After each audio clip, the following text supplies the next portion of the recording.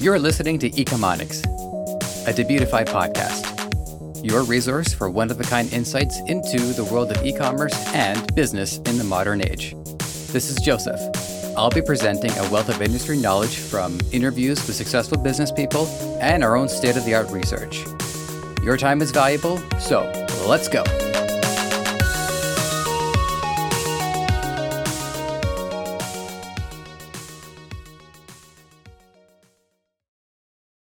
Good to have you here. This is going to be a difficult episode, more so than usual. Difficult in a more emotional and spiritual way, and not difficult in terms of brass tacks. But honesty and integrity are valuable to myself as well as our company. And as such, I want to take some time and address those nagging feelings we have in the back of our minds, the ones that make us second guess ourselves. Whether or not we're doing good in the world, or if our actions are only fueling further distress. We're going to have a mix of facts that I need to present, as well as my own opinions and beliefs which guide my thought process. So let's start with my perspective. I have a diverse work history. I've done physical labor jobs in the retail and grocery sector. I've done sales, my own freelance as a media producer. There's a few that I'm blanking on. And I've also done background acting. It's one of my favorites. It is a fun and unique job that I think very highly of, one that I would gladly consider returning to later on in my life. You'll find that a lot of retired people take up background acting just so that they have something to do. I even met my current girlfriend on set, and we've been together just about 2 years as of this recording. On a single day of shooting, things can get kind of repetitive, because you have to redo scenes over and over again. They'll move the cameras into another spot, then you got to do the scene all over again, the exact same way you did it before. So on the day, it's quite repetitive, and you're going to have to get used to hearing the one more time from the directors. But once that day is done, it's never the same again. We move on to different scenes, except for those times where we've had to do reshoots. It's a rare case, but it does come up. I want to bring up 2 days that stick out to me, which is going to tie into my broader point as we continue. The first was a pretty difficult day from my perspective. We were asked to dress like it was summertime, but the shoot was during the fall. And additionally, we had to look worn down, as in the story, society was in rapid decay. When I arrived on set, the person in charge of wardrobe, aka wardrobe, had me wear my most tattered of pants. The way this works is you bring in a couple of your own clothing options so that they can choose from. Wardrobe isn't prepared to have clothing for everybody, unless they have to. Like if it's like a timepiece, no, people don't. Well, I mean, some people do, but not everybody has like medieval clothing in their closet. But actors, on the other hand, will probably have some tattered clothing. So I even brought thermals in just to stay a little bit warmer, but because my pants were so torn up, they said don't wear them, otherwise it's not going to look accurate. I spent the next 6 hours out in the cold, as did about 100 or so of my other fellow background actors. We were on the verge of freezing, and we didn't have the luxury of being able to move around much. One actor, who I made acquaintance with that day, comes up to me and says, "How can they treat us like this?" After the break, I told the production I got to put my thermals on. The elements are a difficult part of background acting. One performer even told me of a similar case where she was out in the cold and she had to lay on a stairwell for hours. The money she had to spend on antibiotics outweighed what she earned that day. The second story happened around late September. It was actually earlier than the first story. The first story was October. And this time, we were in a luxurious downtown hotel. We were expected to dress like famous people and walk a red carpet to a movie premiere. It was one of my first shoots, and it left a really good impression on me as I moved forward with that career. The problem with it, though, was setup took longer than the production expected, leading pretty much everybody to cancel whatever it was they had planned on doing later on in the evening. So when you arrive on set, you're sitting in holding, where you have to wait until you're called on to set. So holding is just like a different area for the most part. And before we had even gone around to shooting anything, we were in that initial holding phase for probably 3 hours. I would guess more than that. That's a long time to do nothing. It took so long, in fact, that an actor that I made acquaintance with that day comes up to me and says, not word for word, but close enough, "How can they treat us like this?" From my point of view, One of the times it was justified, the other not so much. In every job I've worked, I or someone alongside me had a complaint. On some jobs, I or we were mistreated by management, harassed, or even abused. Some jobs we were pressured to apply the squeeze on customers, which led to serious discomfort. Some jobs we were ill-equipped to actually help, and wound up taking an unfair amount of abuse from customers who were rightly disgusted with the lack of resolution. As a freelancer, I had this one client who was constantly waffling between calling me an employee and a partner, despite never giving me a raise and paying me poorly to begin with, while also making liberal use of all caps in messaging. One client still hasn't paid me for work I did months ago. I should probably mention, I quite like this job here, but it's been a long road. Chances are, if you've worked a job, you've probably felt mistreated. You are not alone. Large-scale companies are in this day and age routinely exposed for untenable business practices. I'm about to use two different examples, and by no means are we on the same level, but there are some commonalities. First, we have Fortnite by Epic Games. You probably heard of this game. I played it for a while, but I wound up quitting because, as a gamer, I don't care for games that constantly change. Things need to improve and grow and expand, and that's fine. But I would play around, go get a cup of coffee, come back, and now there's zombies. I finish my coffee, use the washroom, and now the zombies are gone. No thank you. Some of us gotta get up in the morning. A report published by Polygon tells of a series of interviews with staff from Epic Games about the working conditions. Employees frequently worked between 70 to 100 hours a week. They had vacation time they could use, but decided not to avoid peer pressure. Nobody wanted to be that person. This was the result of what game developers know as crunch time, where employees have to kick into overdrive to complete a game on time, say for the holiday season. However, due to the ever-changing nature of the game and the need for it to stay popular, developers were in constant crunch, still are, presumably. This has resulted in high degrees of mental health issues and burnout. On top of that, many employees are hired on contract, and the tech industry doesn't have much in the way of unionized protection. This is a disputed issue, I might add, as tech industry leaders claim that unionization would lead to businesses losing their ability to stay operational at all. Personally, I've seen unions go both ways.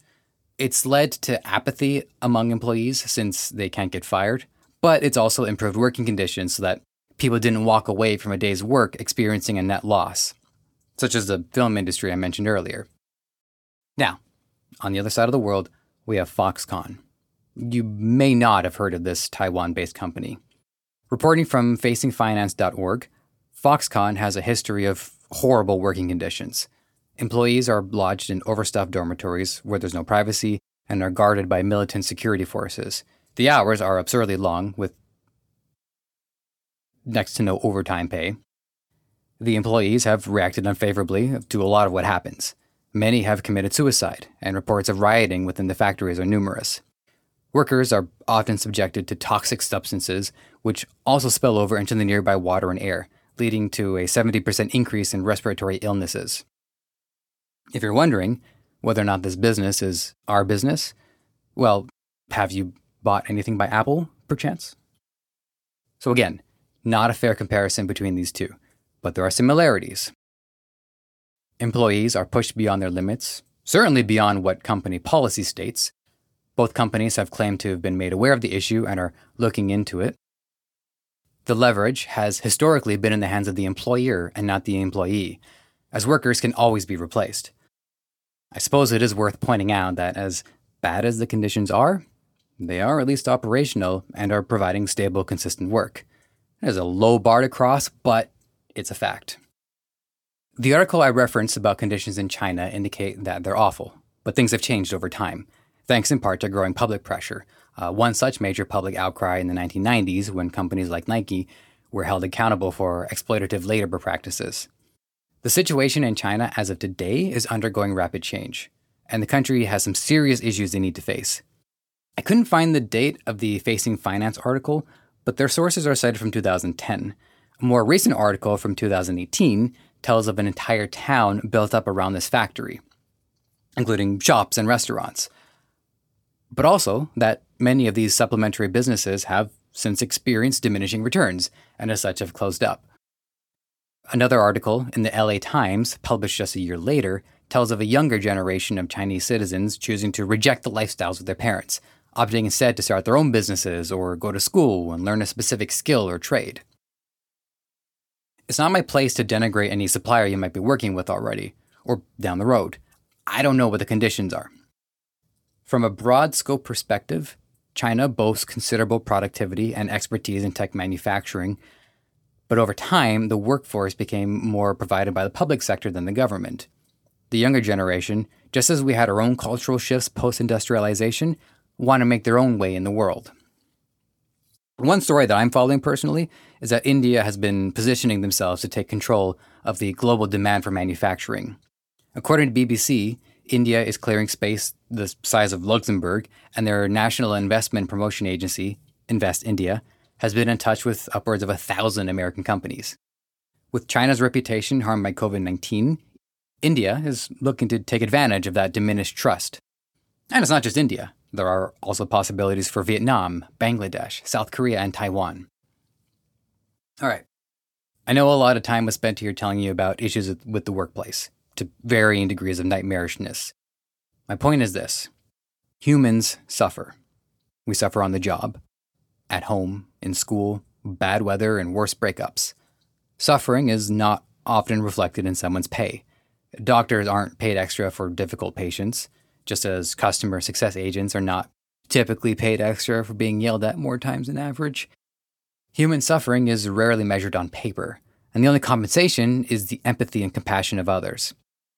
If I were to cast myself off of anything made with even a hint of human suffering, I can say goodbye to this job. Again, the job is fine. I wouldn't be able to do it because I wouldn't have any computers. I wouldn't be watching any TV or movies. I wouldn't have anything to read or listen to. I'll have to make my way into a forest, one that's not protected by the state, and start living off the grid. It's a pretty selfish way of living. So now I can't do any good for anybody. So one question that, amid all of this talk, I consider worth asking is, why are you working? Now, I can't answer this question for you, but I can answer it for me. Honestly, I want to improve my living situation so that I can self-optimize. I have been very lucky in that I have the support of my parents as I try to make a life for myself. I continue to do a lot of work for free, but I also want to make a good earning so that I can afford my own home. I want my own home so I can arrange my own diet, sleep schedule, social life, and work setting. Not that I can't do all of those, but I can only do them suboptimally. I want to be better at doing me so that I can better contribute to the net good. And also, selfishly, I want to enjoy my own life better as well. I look for a balance between doing things for myself and doing things for others. The more you do for others, the better. But realistically, as long as your ratio of service to self and service to others is above 95% self, you're fine. Not great, but it's a pass. Okay, so what does this all have to do with e-commerce? Well, I want you to think about how what you're doing has the potential to make a considerable positive impact on others, knowing full well that we live in an imperfect world. When we set up our online stores, scale our ads, and outsource our bookkeeping, we may not be able to fully grasp the favors we are doing to others. But there can be a great deal of satisfaction in running these operations. You may be advertising to someone who doesn't have the time to go shopping, but has a few minutes to spare on the break to check out an ad on Facebook. We shop for enjoyment, but we also need to do it to sustain ourselves and to better ourselves. By using the information gathered by these companies, we learn about the trends in the way people act. We are taking the time to search for products these people can use to make their own lives better. And even if we're selling a product others are too, we can go the extra mile by building a trusted brand, fostering a community of like-minded people, listing reviews publicly to reduce skepticism, having a blog or newsletter to share more information.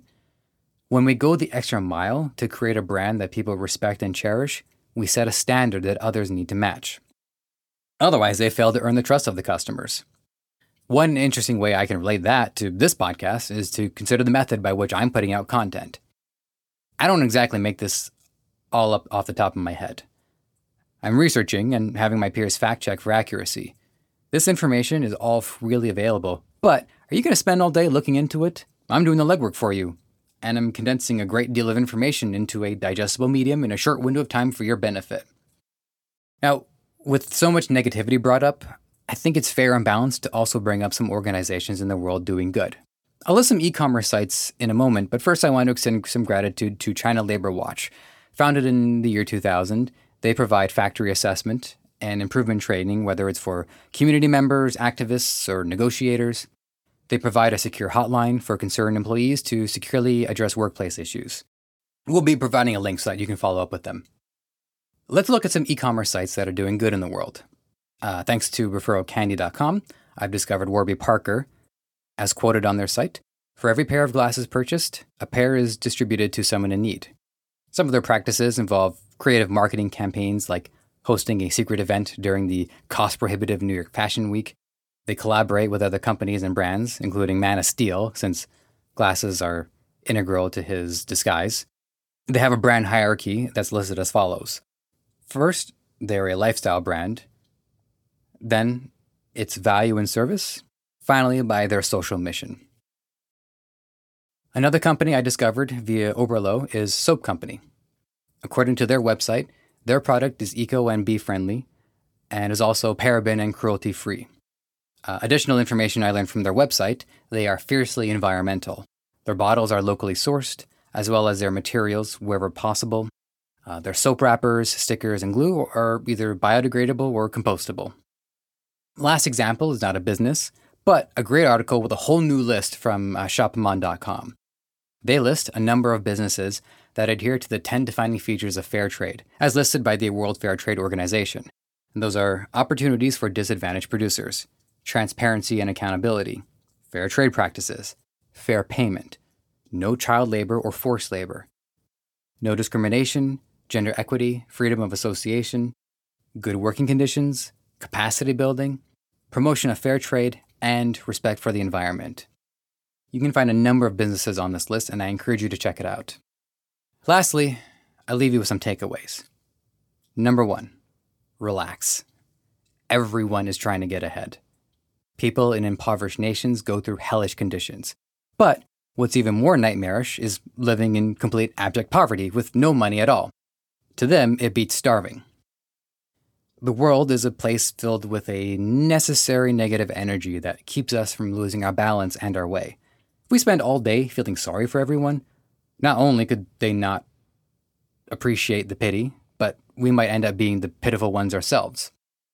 Second, don't put the weight of the world on your shoulders. If a product is made in less than ideal conditions, and you really feel like you're in karma's bad books, take some of what you earn and donate to activist groups looking to improve those same conditions. Third, have gratitude. I'm a spiritual guy. I can only speak for myself in that regard, but no matter what you believe, there is a capacity within yourself to be grateful for what you have. Be grateful to your family and friends for being by your side. Be grateful to your job for giving you somewhere to work. Be grateful to yourself for trying to be a net positive. Not everybody will be. All right, what do you think of all this? I know it's a sensitive and controversial topic, and so we're open to feedback. You can email podcast@debeautify.com and do not hesitate to reach out. Thank you. You might have found this show on any number of platforms: Apple Podcasts, Spotify, Google Play, Stitcher, or right here on Debeautify.